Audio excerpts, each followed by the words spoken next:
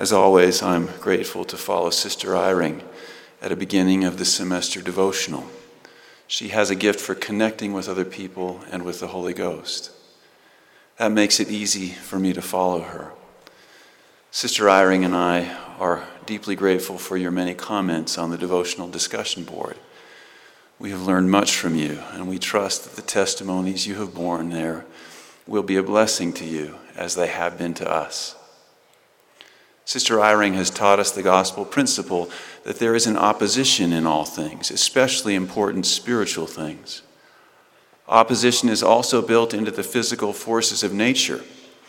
I remember now a well-meaning uncle who tried to teach me to water ski in the frigid water of Lake Tahoe, one of the deepest and coldest lakes in the United States. I was a preteen from Rexburg, visiting my extended family in Northern California. I didn't want to try water skiing, yet I also didn't want to be scorned by my older and more athletic cousins. They knew that I was a strong swimmer, having learned with them in the big pool at our grandparents' house where I lived as a boy. But there is a big difference between a heated swimming pool and Lake Tahoe. It is impossible to swim when your feet are in water skis. Shivering and shaking behind the boat up to my chin in frigid water, I was told to keep my knees bent, to lean back, and to wait for the pull of the water ski rope to lift me out of the water naturally, rather than trying to stand up. But you can guess what I did. You've probably done it yourself. Feeling like an almost submerged ice cube, I wanted to stand up on those skis the moment the boat started to pull me. Of course, with the boat and me moving slowly at the beginning, the attempt to straighten my legs and stand had the effect of turning my skis into anchors. Then, by holding the rope tightly, as admonished by the boat captain, I began to swallow water like a whale shark sifting plankton. Fortunately, Lake Tahoe doesn't have plankton, or I'd have needed serious medical attention. Regardless, after that one experience, I wanted nothing to do with water skiing. It was many years before I tried again and finally succeeded in getting up. What made the difference then was my increased faith in the instructions given by a boat captain I trusted, Dean Davies, now a member of the presiding bishopric. Dean gave me easy to understand and imagine instructions. He also expressed full confidence in me, even after my many failures. When I finally succeeded in getting up after several water skiing trips, Dean acted as though my success had never been in doubt. The experience of learning to water ski has become spiritually instructive for me. My struggles and eventual success in water skiing and other challenging situations have become a kind of personal parable and a source of spiritual insight. Our earth is a divinely designed laboratory, an earthly classroom. Newborn babies arrive in this classroom and immediately begin to adapt to their mortal environment. Within a week, they can Within a week, they can distinguish their parents' voices. The next week, they begin to focus on faces. In weeks 3 and 4 of life, they are snuggling with their parents and beginning to test their own voices. Infants learn naturally. It is evident that the light of Christ and the Holy Ghost can inspire, instruct, and encourage even the youngest people. They optimistically embrace the challenge of overcoming obstacles. Infants and children also tend to be humble and teachable, making them natural learners and achievers. They are physically, emotionally, and spiritually designed to succeed. Particularly blessed are those children born into homes where the gospel of Jesus Christ is taught and lived. They know how to apply in their lives what Elder David A. Bednar has called the enabling power of our Savior's atonement. Elder Bednar has taught us that, quote, the Lord desires, through his atonement and by the power of the Holy Ghost, to live in us, not only to direct us, but also to empower us. In the early years of life, the Lord naturally lives in us, and wise, supportive parents can build on this inherent spiritual strength. By lovingly and optimistically teaching the joyful doctrines of the gospel, parents can foster faith and obedience in their children. The blessings that flow from obedience lead naturally to righteous confidence. Then, as the children embrace the Lord's charge to serve one another, they receive blessings of strength and joy. They also realize his promise of bearing them up in trials. The spiritual result is a reinforcing upward spiral. This spiritual environment, though, is conditioned on principles of eternal righteousness. We cannot be blessed for our good deeds when we are simultaneously violating the spiritual laws of happiness. President Nelson taught that principle powerfully last week when he said, "Eternal laws operate in and affect each of our lives, whether we believe them or not. Exaltation is not easy. Requirements include a focused and persistent effort to keep God's laws and rigorously repenting when we don't." Knowing this principle of eternal laws and their consequences, our adversary Lucifer incessantly tempts us to thoughts and behaviors contrary to long-term happiness. He does so out of spite, jealousy, and twisted ambition to make us as miserable as he is. Ironically, Lucifer's misery began with self-confidence that turned into pride. He fell prey to his own ambition during the premortal council in heaven, imagining that his plan to save all souls was in the best interests of Heavenly Father's children.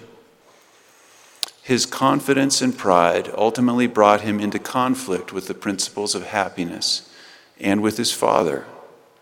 Having learned a hard lesson from his own prideful mistake, the adversary now tempts us to have it all, as he unrighteously tried to do.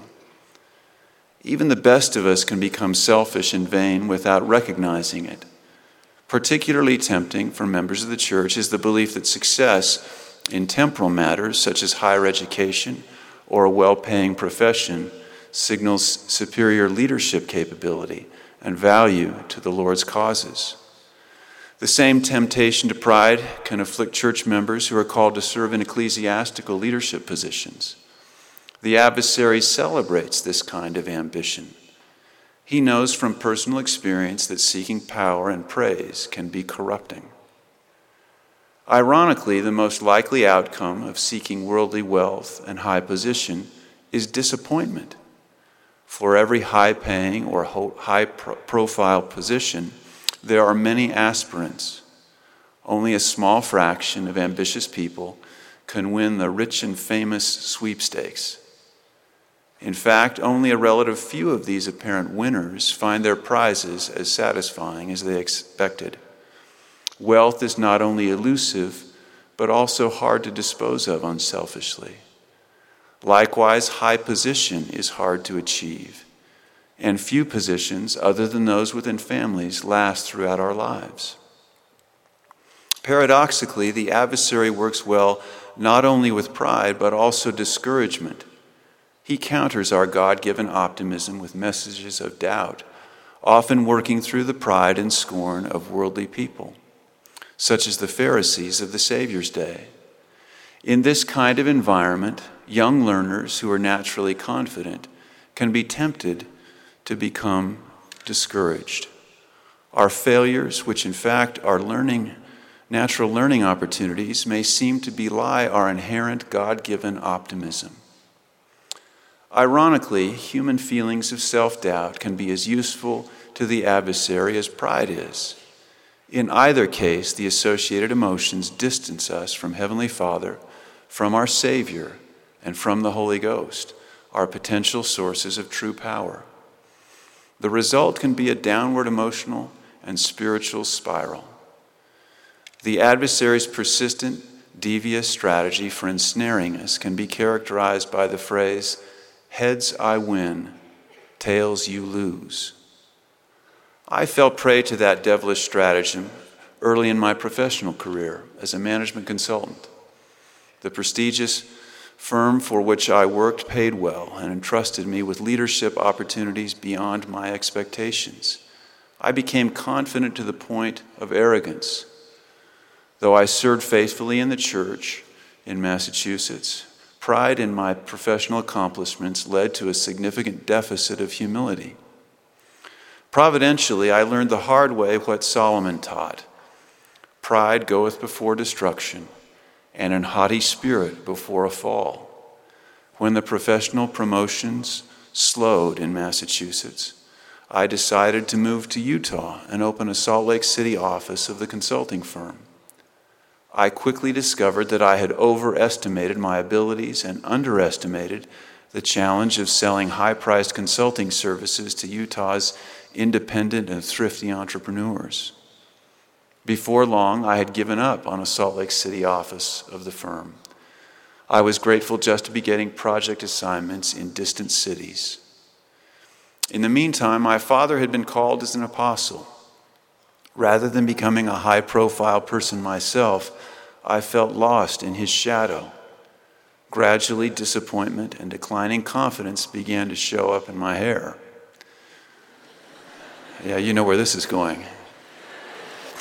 Before long, I had lost all of it from head to toe, leading friends to worry about my physical health.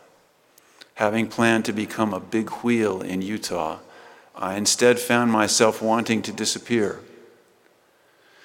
At the time, I felt like a victim of cruel circumstances, yet in my pride, I had actually set myself up for an inevitable emotional fall. I had succumbed to worldly temptation without realizing it. In hindsight, I recognized that my striving for professional success was largely selfish. I had rationalized my self-serving behavior as motivated by desires to benefit my family and the church. I thought I could simultaneously bless other people while also fulfilling my personal ambitions.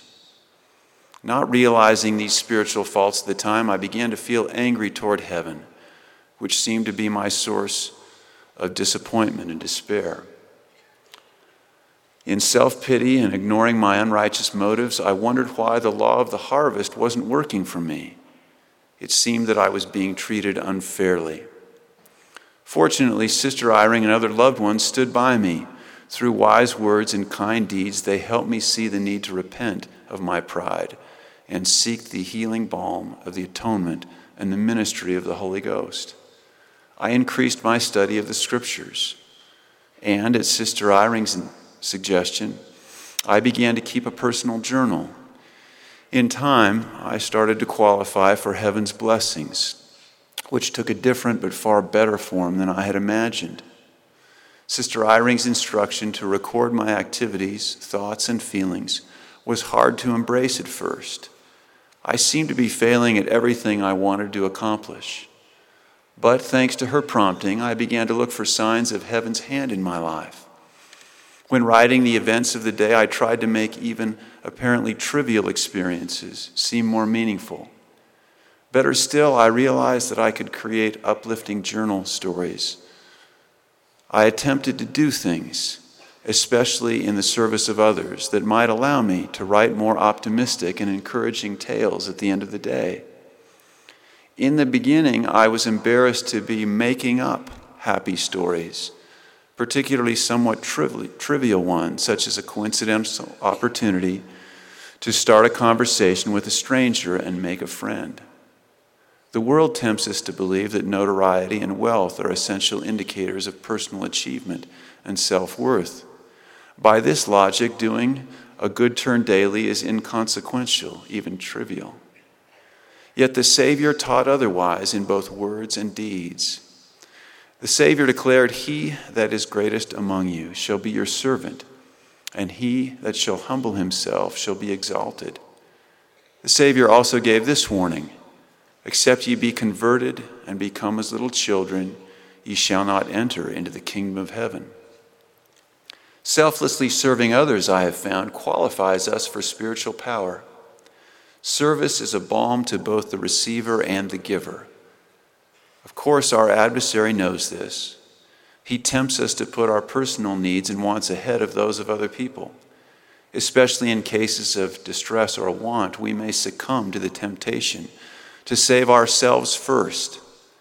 That logic works in airplanes, where parents are advised to don their own emergency oxygen mask first and only then help a child. However, spiritual oxygen is different. We breathe best spiritually when we are helping someone who is struggling. By putting a spiritual oxygen mask on another person, we find that we immediately breathe easier, no matter what challenges we face. There is an eternal principle at work here. When we serve others with pure motives, Heavenly Father can bless us without reservation, and are falling prey to the natural "what's in it for me" temptation. Those blessings of service will increase our humility and faith, as well as our desire to repent daily. Acting this way, we can be spiritually born again, as the Savior taught Nicodemus the Pharisee. The inquisitiveness, optimism, and inspiring success of childhood can return to believers of any age. A downward emotional and spiritual cycle can be converted to a permanent upward one. This doesn't mean a life of easy success. Notwithstanding our best efforts and heaven's support, opposition will be our lifelong lot. Opposition is designed into every aspect of mortality. Without it, we cannot grow physically, intellectually, or spiritually. In Sunday's devotional, Elder Bednar addressed the question, how can I overcome sin when I keep trying but repeat the mistake? Elder Bednar suggested that, quote, you just keep trying. The strength comes line upon line, precept upon precept.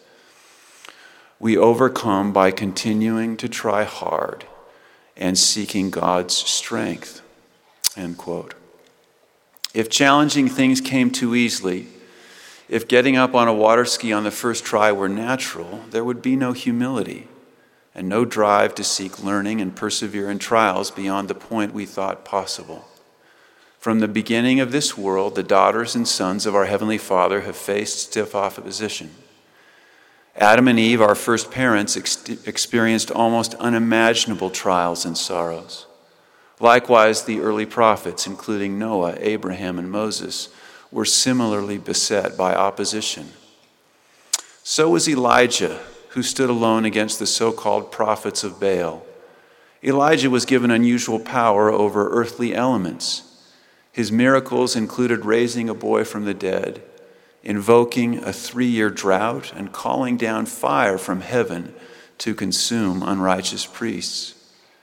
Elijah's last miracle was to be taken up to heaven in a chariot of fire. Watching at that moment was meek Elisha, who had served as Elijah's junior missionary companion for some 6 years. Elisha worried terribly about filling Elijah's shoes, enough so that he asked for a double portion of his master's spirit. Elijah replied conditionally, saying, "Thou hast asked a hard thing. Nevertheless, if thou seest me when I am taken from thee, it shall be so unto thee. But if not, it shall not be so." Providentially, Elisha had the gift of spiritual sight, which allowed him to see Elijah taken up. This gift of sight also allowed Elisha to subtly minister to people who tended to be overlooked. Calling on the powers of heaven, he ministered to the thirsty and hungry and diseased. Miracles such as extending the life of a meager food supply of food may seem small compared to Elijah's.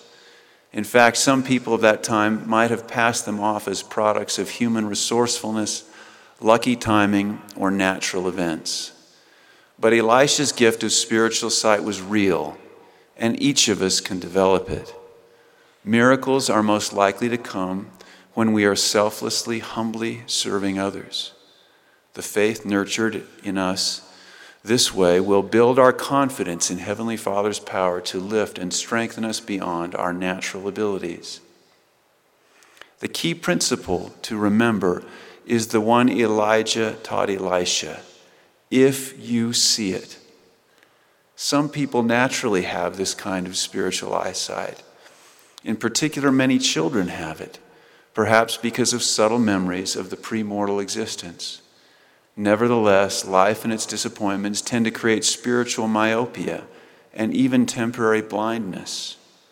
If we are at all doubtful or cynical, our hearts can harden and our desire to see spiritual realities become diminished. I know of no better way to develop and retain Elisha's gift of sight than by keeping personal records, especially written ones.